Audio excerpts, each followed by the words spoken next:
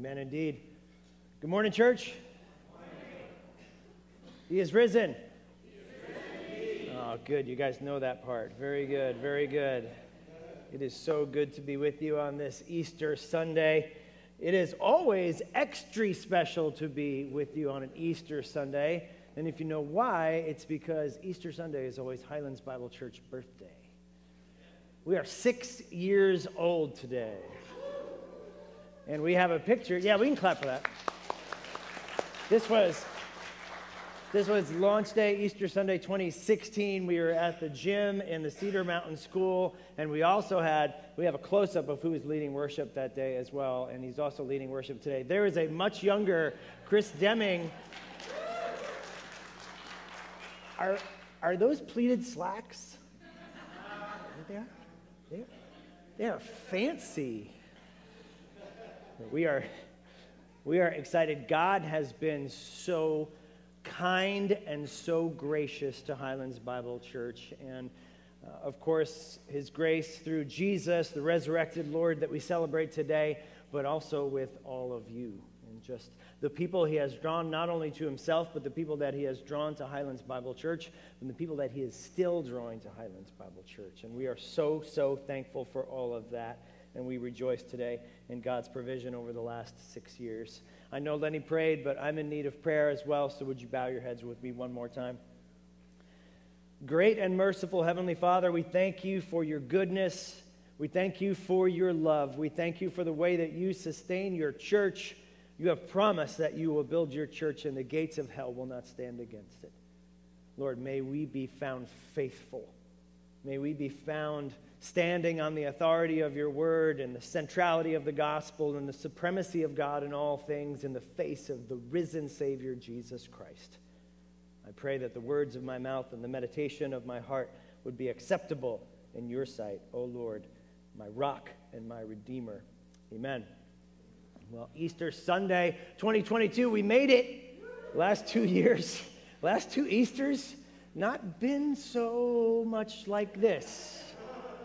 Easter 2020, I preached to my iPhone and a couple other people that were here. Easter 2021, the world decided to get COVID for the 14th time, right? And so I was preaching to my iPhone again and maybe 10 other people.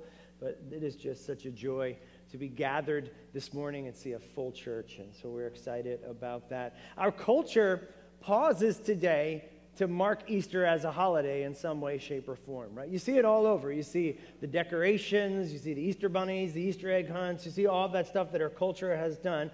For some of us, that means nothing.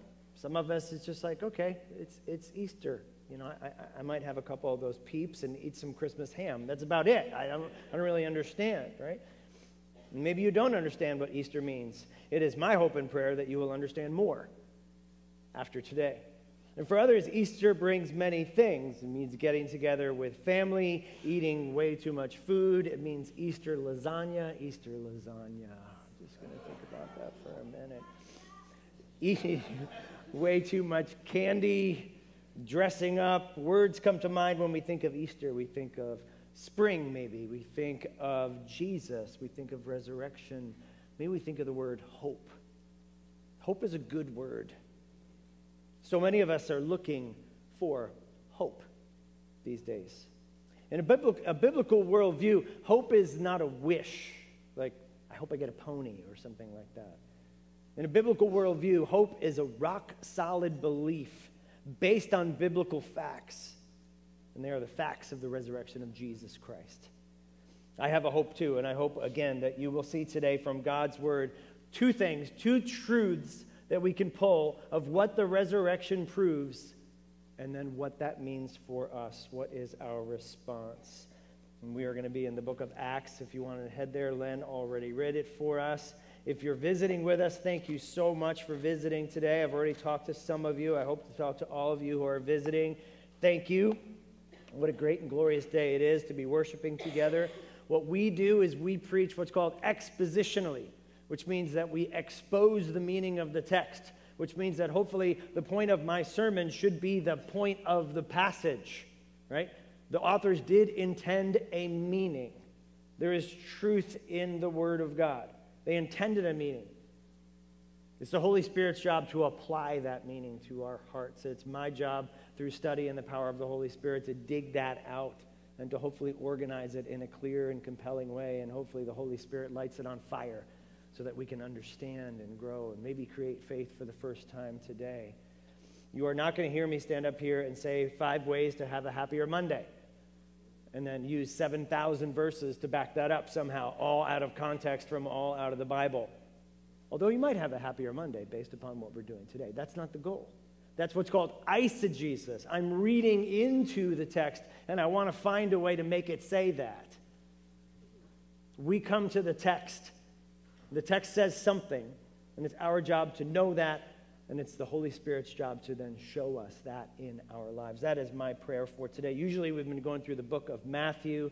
I was so close to nailing that resurrection passage. We were 1 week off from Palm Sunday, and, it's my bad. I take full responsibility. My head was down. We're just trucking along, and I just thought there's no way possible we're going to be even close, and then I missed it by that much.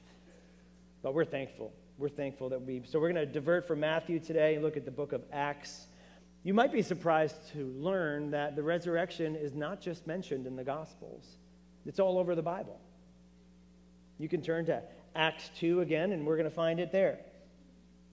I'm going to be looking at the book of Acts, and just to get some context, the Bible split up into 2 testaments, right? Old Testament, right? And New Testament. Many of us are not that familiar with the Old Testament. We think the Old Testament is long and scary, and there's weird things in there like Leviticus, and God has an anger problem, and he's really mad. And then we get to the New Testament, and we like that God much better. He's Jesus. He's got cool 80s hair. He loves everybody, all of that. But you can't separate those 2 things. The Old Testament establishes God as creator, establishes God as king, and it establishes Israel as his people. And it establishes that through Israel, the Messiah will come. Israel does a few things. They were God's presence to the nations. They deal out judgments to God's enemies, the Canaanites in the Holy War.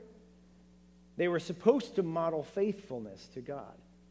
But much like us all, they didn't model faithfulness to God. They failed in that faithfulness. But most importantly, God did not fail in the faithfulness of his covenant.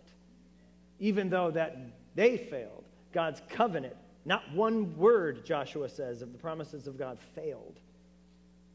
And that was seen in Jesus, the Messiah who has come through the line of Israel. The New Testament reveals to us that Jesus is the Messiah.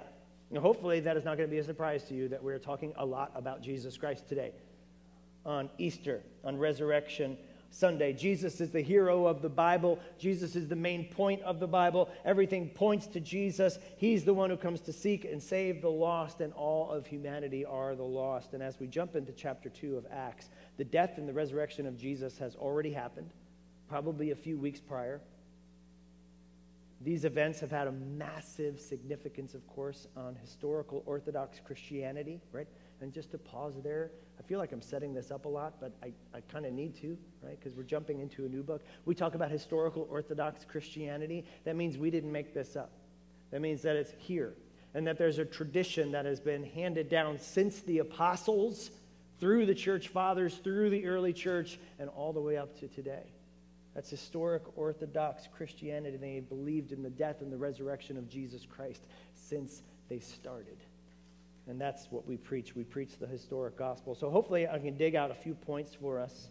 Again, 2 things that the resurrection proves and what that means for us. Let's hear again the word of the Lord in Acts chapter 2. Look again with me at verse 22. Men of Israel, hear these words. Jesus of Nazareth, a man attested to you by God with mighty works and wonders and signs that he did through him in your midst, as you yourselves know. This Jesus, delivered up according to the definite plan and foreknowledge of God, you crucified and killed him by the hands of lawless men. God raised him up, loosing the pangs of death, because it was not possible for him to be held by it. For David says concerning him, I saw the Lord always before me. He is at my right hand, and I may not be shaken. Therefore, my heart was glad, and my tongue rejoiced. My flesh will also dwell in hope. For you will not abandon my soul to Hades, nor let your Holy One see corruption. You have made known to me the paths of life, and you will make me full of gladness in your presence. Peter says to them, men of Israel, he says, listen up.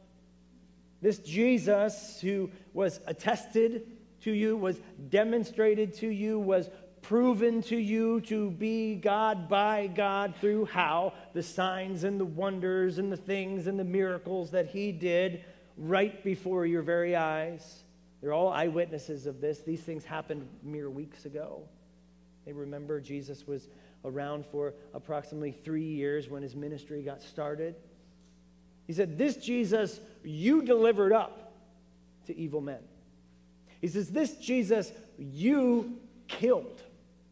How to win friends and influence people. This is the first sermon that Peter ever is preaching, and he's starting off confronting them with the truth.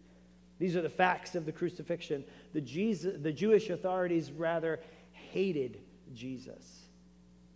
He was a threat to them, and they needed to get rid of him, but they couldn't get rid of him on their own. They needed help. So they got Rome, the occupying force of Israel at that time, part of the kingdom of Rome, the empire of Rome. They got Rome to co-sign on this execution. They trumped up charges. They used the evil occupying Roman Empire to murder an innocent man. But look very closely what Peter says here. And he says, yes, you had him killed. You used evil men to do it. But guess what? It was part of the definite plan, the definite and predetermined plan of God. So which is it? I'm confused. Did you guys kill him, or was that God's plan? And the answer is yes. The answer is both. You did kill him, and you are responsible for killing him. But you were pawns in the hands of God for his plan. And he goes to Scripture. He goes to the book of Psalms in 16, and he proclaims what David says. That gets their attention, because there's no greater king in Israel than David. And so he goes right to David, and he says, you know what David said. And he reads from Psalm 16. Again, this is an expositional sermon. This is Peter preaching Christ from all of Scripture. Psalm 16, starting at verse 11, says, I have set the Lord always before me. Because he's at my right hand, I shall not be shaken. Therefore my heart is glad, and my whole being rejoices. My flesh also dwells secure. For you will not abandon my soul to Sheol, or let your Holy One see corruption. You've made known to me the path of life, and in your presence there's fullness of joy, and at your right hand there are pleasures forevermore.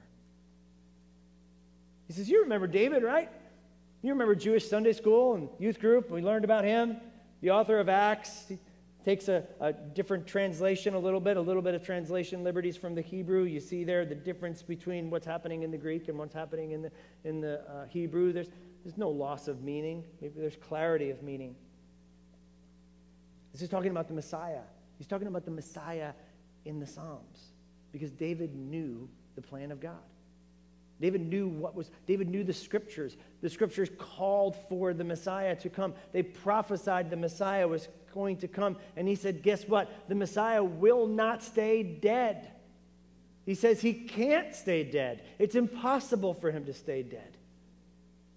He says the pains, the pangs of death, they can't hold him. He says he won't see corruption. His body literally won't start to decay. He's not going to be in the grave that long. It's not going to happen. This is the Messiah. David preaches the resurrection of the Messiah from Psalm 16. David knows there's future hope in the Messiah. He says he will not abandon my soul to Sheol, the place of the dead. Why? Because he knows his soul will be with God through faith in the Messiah. The Messiah, of course, will overcome death himself by being resurrected from the dead. And look at this. Don't miss these words. I saw the Lord always before me. He's at my right hand. I will not be shaken. Talk about the hope, the anchoring of hope in the Messiah. I will be full of joy in your presence, he says. Death is a result of evil and sin. Rebellion against God. It was the promised penalty in the Garden of Eden. When they said, don't eat from this tree, God gave them one rule. It didn't matter the rule that he gave them. Didn't matter what it was, an apple or a pomegranate or whatever the heck else it was. He said, you have one rule. Don't eat from this tree. What he was saying in that is, do you trust me? This is your one rule. Do you trust me, or are you going to go outside of where I have given you life to try to find life for yourself? And Satan, the original liar, said, you'll be like God. You'll know right and wrong. You don't need him. You decide. An original sin, the rebellion against God, and God promised death, and death came for all men. But David knows that. David knows that he will die, but he also knows through faith in the Messiah that his soul will not be abandoned. He knows that resurrection will come of his own soul. Why? Because of the Messiah. He knows the Messiah will defeat death. He knows that he will not be in there long enough to decay. David has a biblical worldview, and one that includes a massive understanding of what we call the sovereignty of God, particularly his sovereignty over death. And Peter, preaching in Acts 2, has a biblical worldview, one that places the blame squarely on the shoulders of those men, because they are responsible. They will be held responsible for crucifying the Lord, but also in that umbrella of sovereignty, he also says that you are all just part of the plan of God. An all-knowing God who took the evil that was lodged in your hearts, that made you whip and beat and mock and spit on and torture and execute an innocent man. The evil that was in your hearts, he turned it, he harnessed it for the greatest good, according to his plan. The proof of that is the resurrection. The proof of that is Jesus didn't stay dead, as the scriptures foretell. So first, what does the resurrection prove? The resurrection proves that God is sovereign over evil. We got to define terms. Sovereignty is a huge concept in biblical Christianity. It means that God, as creator and king, right? If he's creator and he's king, like it's kind of on his job description, right? He is in charge then of all things in his creation. Everything. From the ant walking on the sidewalk to where you're going to live, to the day you're going to die. He is sovereign over all things, everything in his kingdom. He is also king right now. He is ruling and he is reigning right now. Governing, complete control. And I know what you're thinking. Cool story, but have you read the news? Have you seen what's going on right now? It doesn't really seem like there's anybody in charge, right? It doesn't really seem like there's a plan sometimes. It doesn't really seem like good is triumphing over evil. Right there, Pastor Mike, like, have you even just looked at the news for a second? Like, Russia and the Ukraine, NYC is kind of a dumpster fire right now. There's just crime everywhere, crazy social issues together. A little thing called COVID, does that ring a bell? Does that seem like God's in charge? It doesn't look like it. If he's in charge, he's doing a terrible job. I get it. It does look like things are spiraling out of control at times. But church, that doesn't mean they are actually spiraling out of control. Hear this. The presence of evil in God's creation doesn't prove that God isn't sovereign over it. The presence of evil in God's creation does not prove that God is not sovereign over it. The first and greatest piece of biblical evidence I can provide is just what Peter said. The resurrection proves that God is sovereign over evil. Because here's the thing. There never was a greater evil than what was done that day at Calvary. There never was. Why? Because Jesus was perfect. Jesus was God. Jesus was completely innocent. And he was nailed to a cross on trumped-up charges. If anyone had a reason to rebel, speak up for himself, all of that, it was Jesus. But why? Jesus said, not my will, but your will be done. I'm doing a plan here. I know I'm innocent. That's the point. I have to be innocent. That was the greatest evil that was committed ever, was nailing Jesus to a cross. But let's be clear. God is not the author of evil. He cannot be the author of evil because he is also completely 100% pure and good. He's the very definition of good. He's the very definition of pure. Evil is completely incompatible with God's nature. He is not the author of evil, but God uses evil for his good. It's a tragic worldview to just say, well, we're just kind of, little bags of carbon floating on some sort of rock in space, and nothing means anything, and there's nothing when we die, and that's just a false hope for weak people. We all know that's not true. We can look outside and know that's not true. That's what Romans 1 tells us. But we have a God, church. We have a God that in his sovereignty and in his grace, evil doesn't have the last word. It cannot, because he's sovereign over it. He's not the author of evil, but he stands indirectly behind evil, using it, harnessing it, turning it for his purposes and for his plan. That's his sovereignty. God uses evil for good, allowing it for his purposes. Case in point, the crucifixion. That's evidence number one, is the crucifixion. That's what he did. Men with evil overflowing in their hearts nailed Jesus to a cross, and he let it happen to bring about the greatest good. If we don't have the cross, we don't have atonement for sin. It had to happen. Peter says, yeah, you killed him, but you played right into his plan. And this is all over the Bible. We can turn to other places. I think often of the story of Joseph in Genesis. Joseph hated by his brothers. Joseph sold into slavery and then getting a raw deal in Egypt and being in prison then for years and years and years. And then being released from prison and then rising to power in Egypt and authority, right? But before that happened, what happened? There was the little incident with Potiphar's wife, right? Which got him thrown in prison for a long time. That's why he was there. And after all that and all the smoke clears, his brothers come to Egypt, and it's funny how Egypt was the only nation that had food, and everybody came to Egypt for food, and we saw why Joseph then was brought to Egypt in the first place, right? And at the end, their father dies, and his brothers get nervous, and they said, listen, Joseph, Dad said before he died that you have to forgive us. We heard him say that. He didn't say that, but we heard him say that. And Joseph says something so profound. He says, you meant evil against me, but God meant it for good. He knows.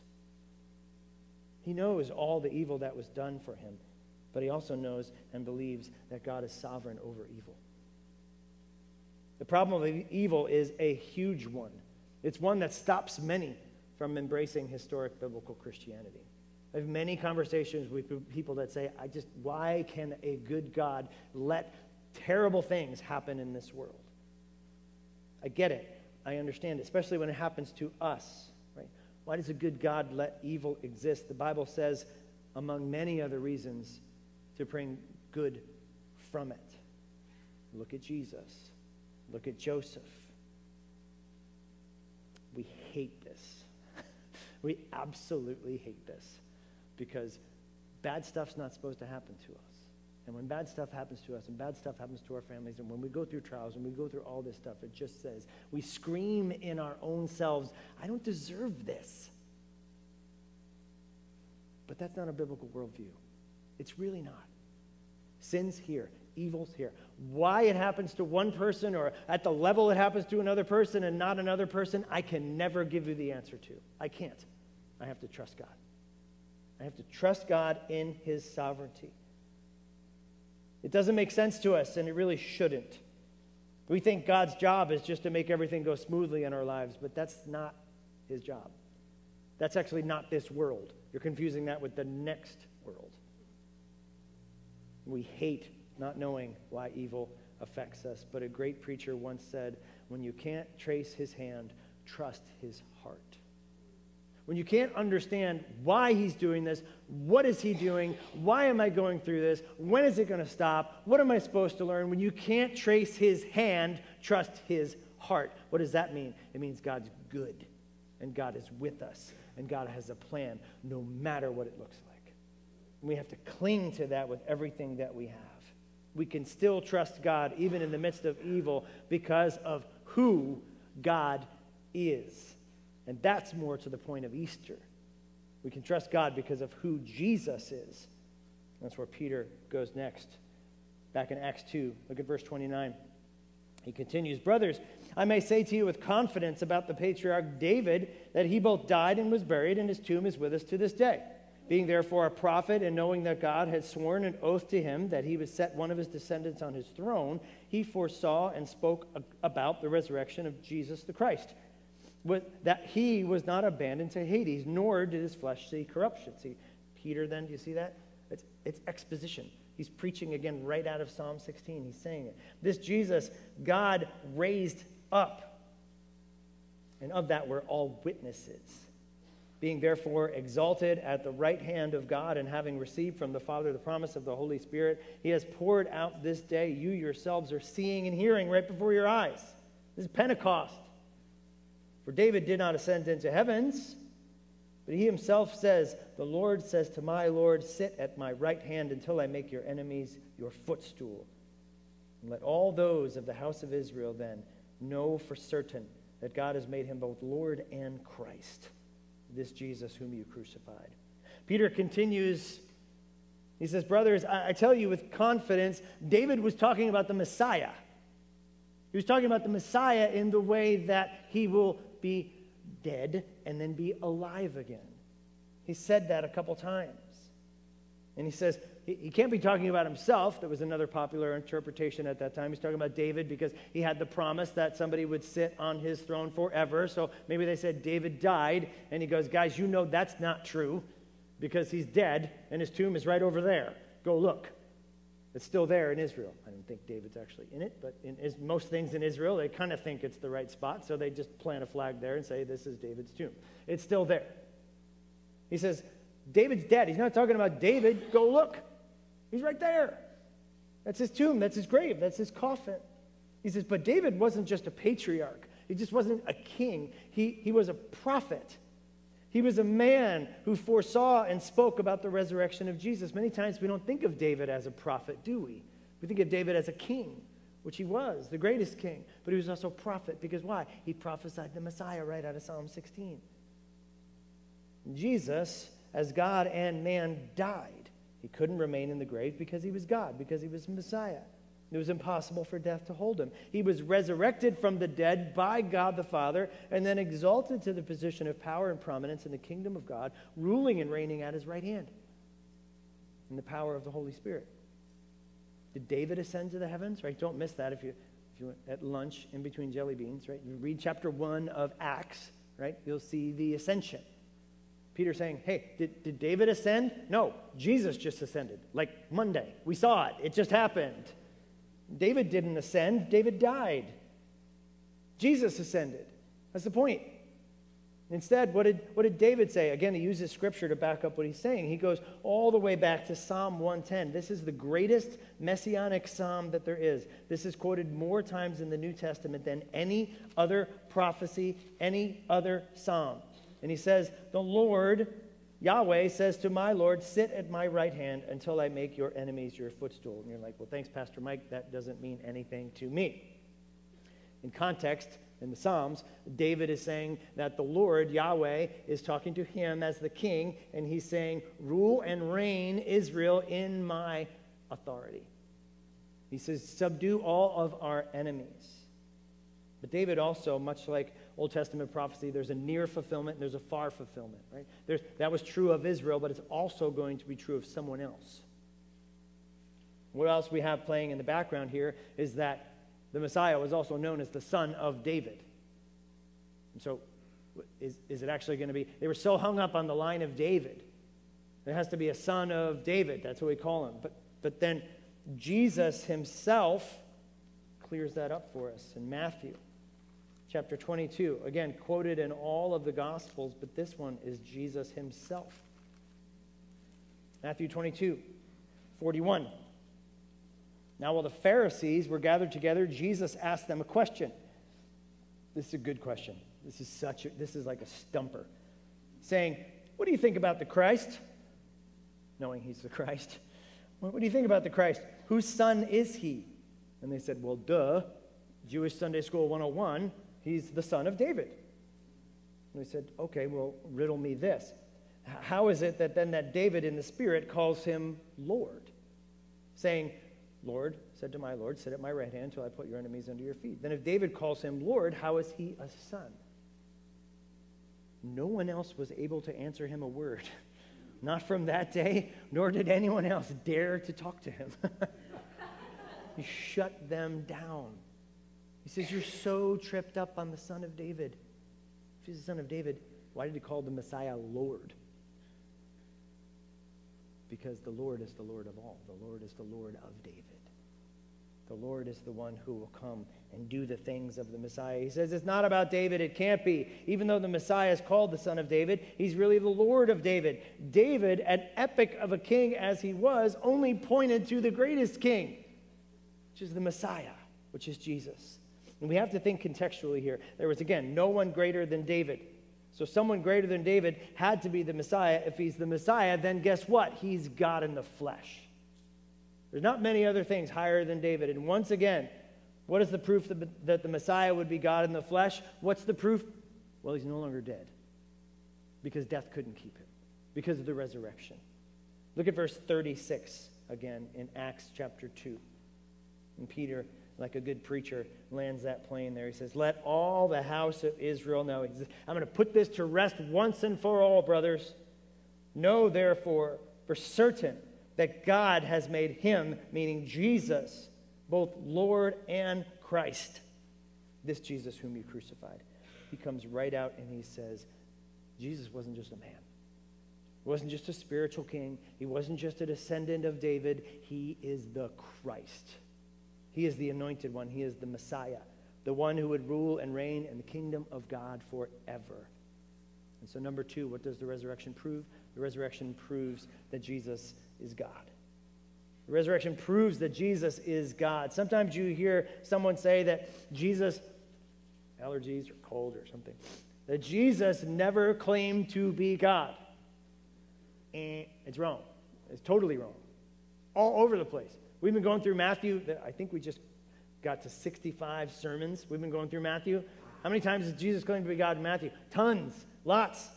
What's one of the other greatest things that we know that he's God? Well, he does a lot of miracles. He does a lot of God stuff, right? What are the other things we know he's God? Well, he preaches with a lot of authority, doesn't he? He says, okay, you've heard it written that this was the law, but I say to you, and then I fulfill the law. Who can fulfill God's law except God himself? It's all over the Bible. John 1:1, speaking directly of Jesus. I'll just take you on a little brief tour of some New Testament. John 1:1, in the beginning was the Word, speaking of Jesus, and the Word was God, and the Word was with God. Jehovah's Witnesses scoured the earth to find manuscripts that can prove that it doesn't say was God. They say he was a God.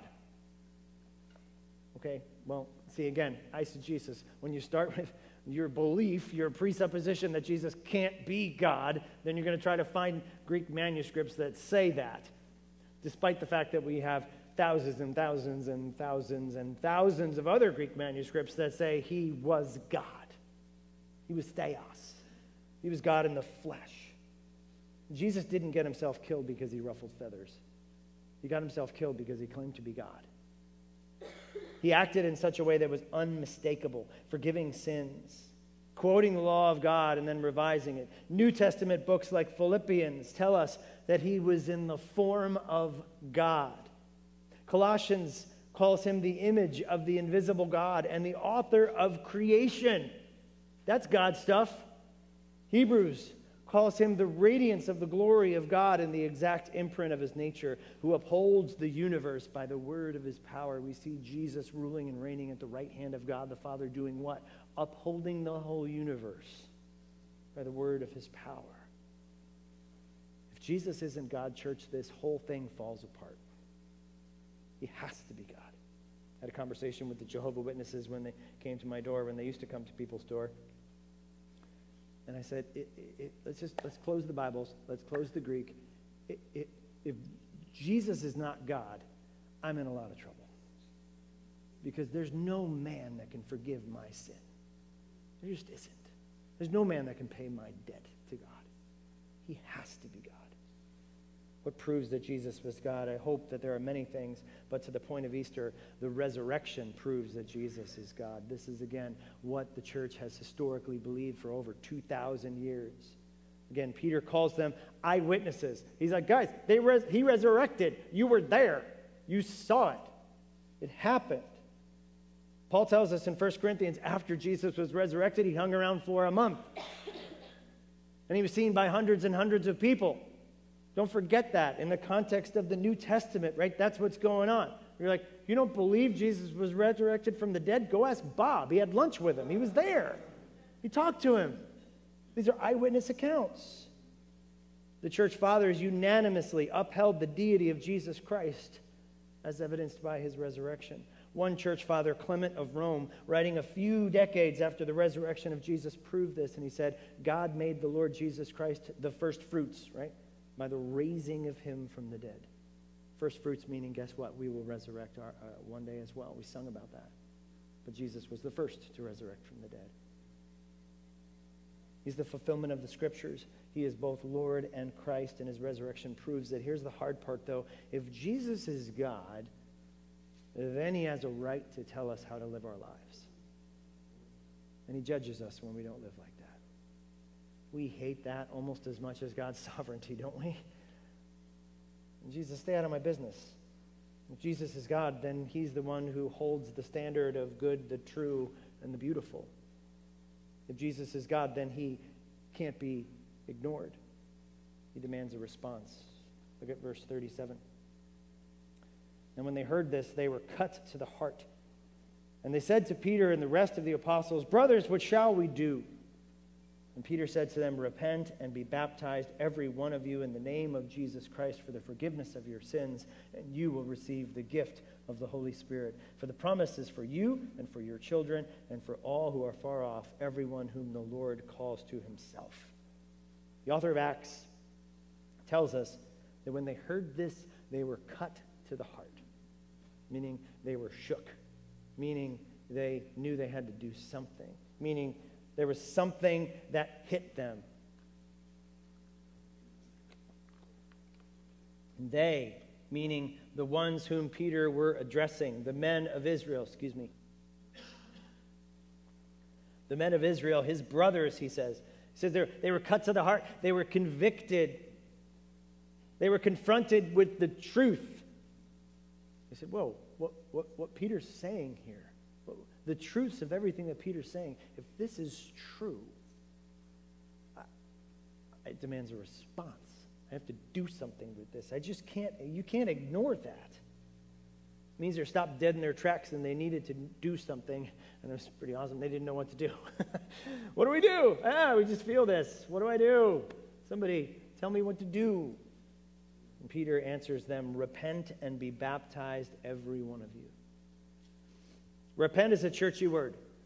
Repent means to turn. It means you're headed down one direction and you're convicted, and then you turn and you head towards the other direction, right? It's when we're engaged in sin. If we're irritable with our spouse or something like that, we're sinning, right? Because God tells us, do not be irritable with one another. So that we're irritable. This is a hypothetical situation. Never happened in our home, of course. But if we're irritable, right, then I'm sinning, and I need to turn from that and turn towards what God tells me to do. Be kind. Be gracious. It's a literal change of mind that leads to a change in behavior. They were living one way, and you need to live another way. There's an internal change, and the proof of that internal change, Peter says, is baptism. He says that's what it looks like. That's why we practice adult believer baptism here. That's why it's called credo baptism, because you state your belief in the gospel.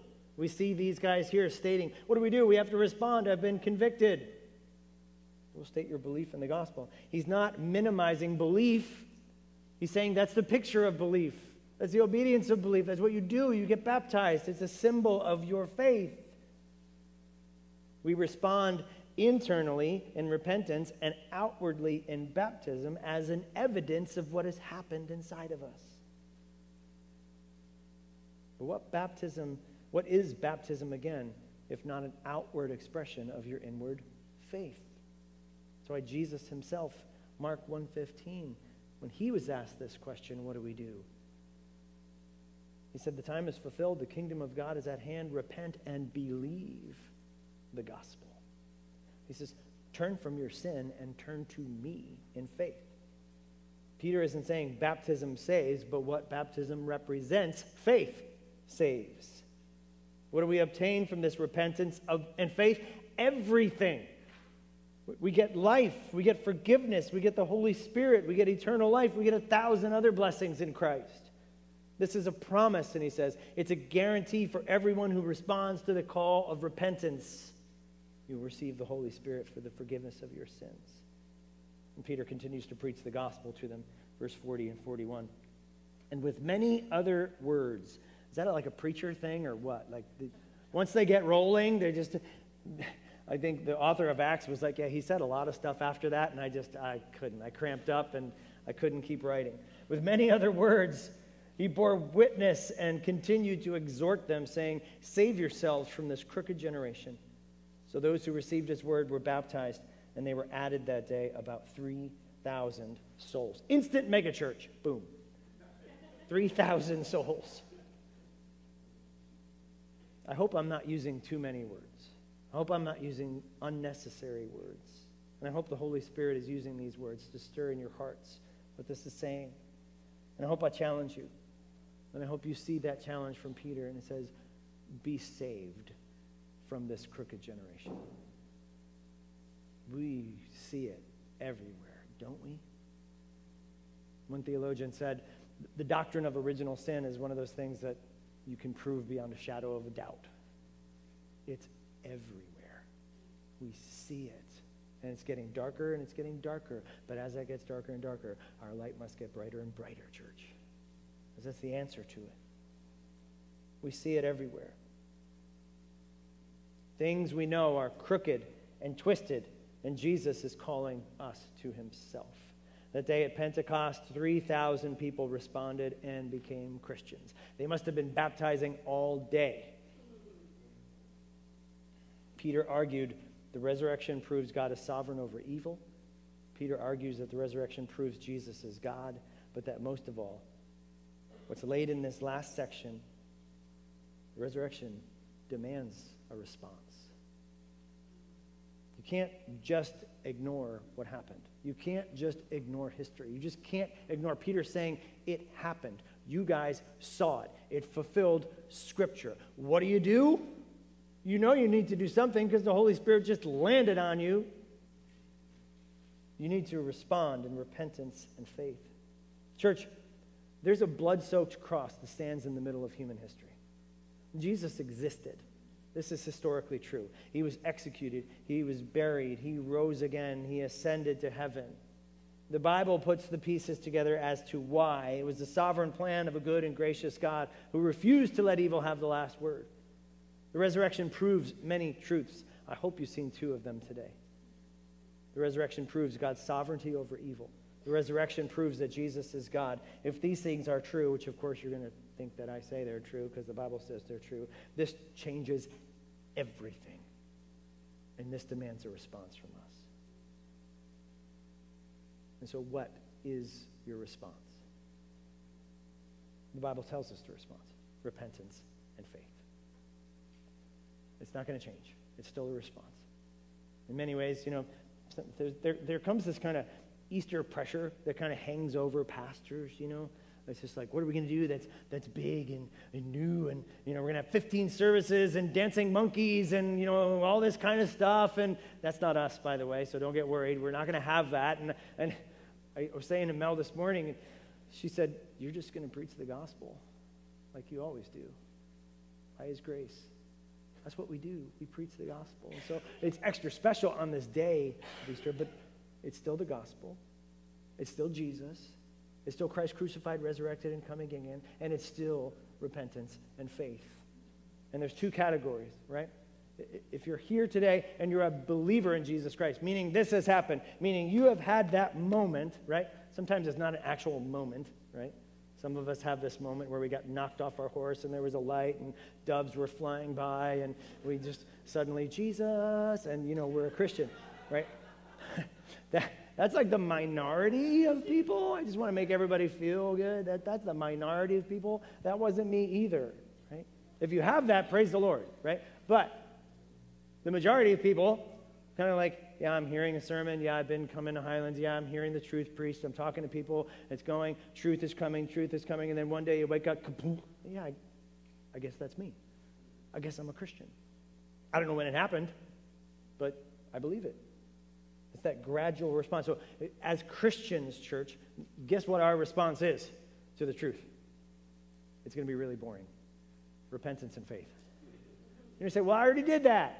I threw a stick in the fire at VBS. Come on, I signed the card. I did everything. I sang Jesus, come to me, or whatever it is, at the youth retreat 4 times because we went 4 years in a row. Like, I got saved all the time. I don't have to get saved again. I'm not saying get saved again. Martin Luther said, the whole of Christian's life is repentance. Why? Because we're still going to sin.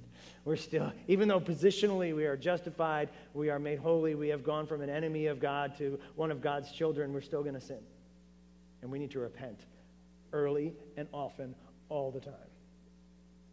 That doesn't mean we're getting saved again. That doesn't mean the cross wasn't effective. That doesn't mean anything of our eternal status. It means that we run into sin and our lives are continued. Why? Because we're bearing fruit in keeping with repentance.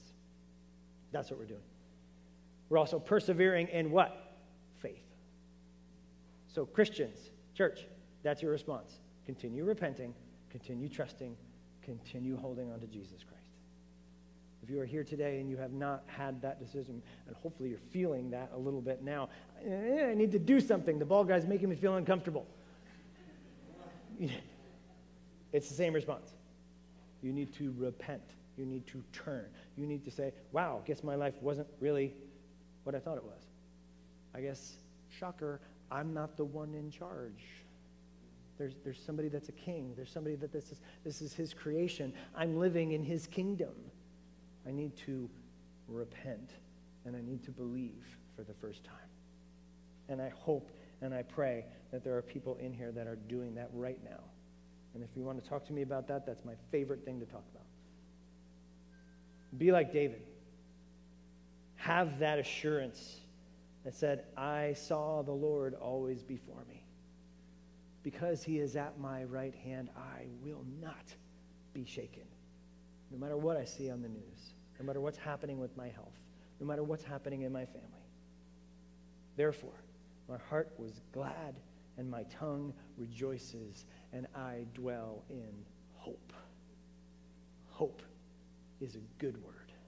Father, we thank you for this Sunday. We thank you for the day that we celebrate the resurrection of Jesus Christ. We are thankful that we can freely gather in this country and stand here without fear and preach Christ and him crucified and risen and coming again.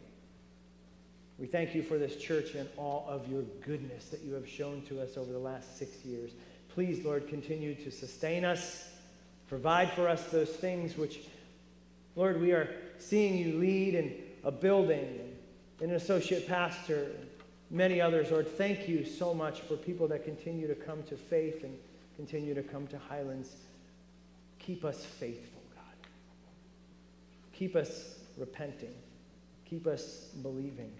Keep us trusting. And may our hearts dwell in hope. We pray it in Jesus' name. Amen.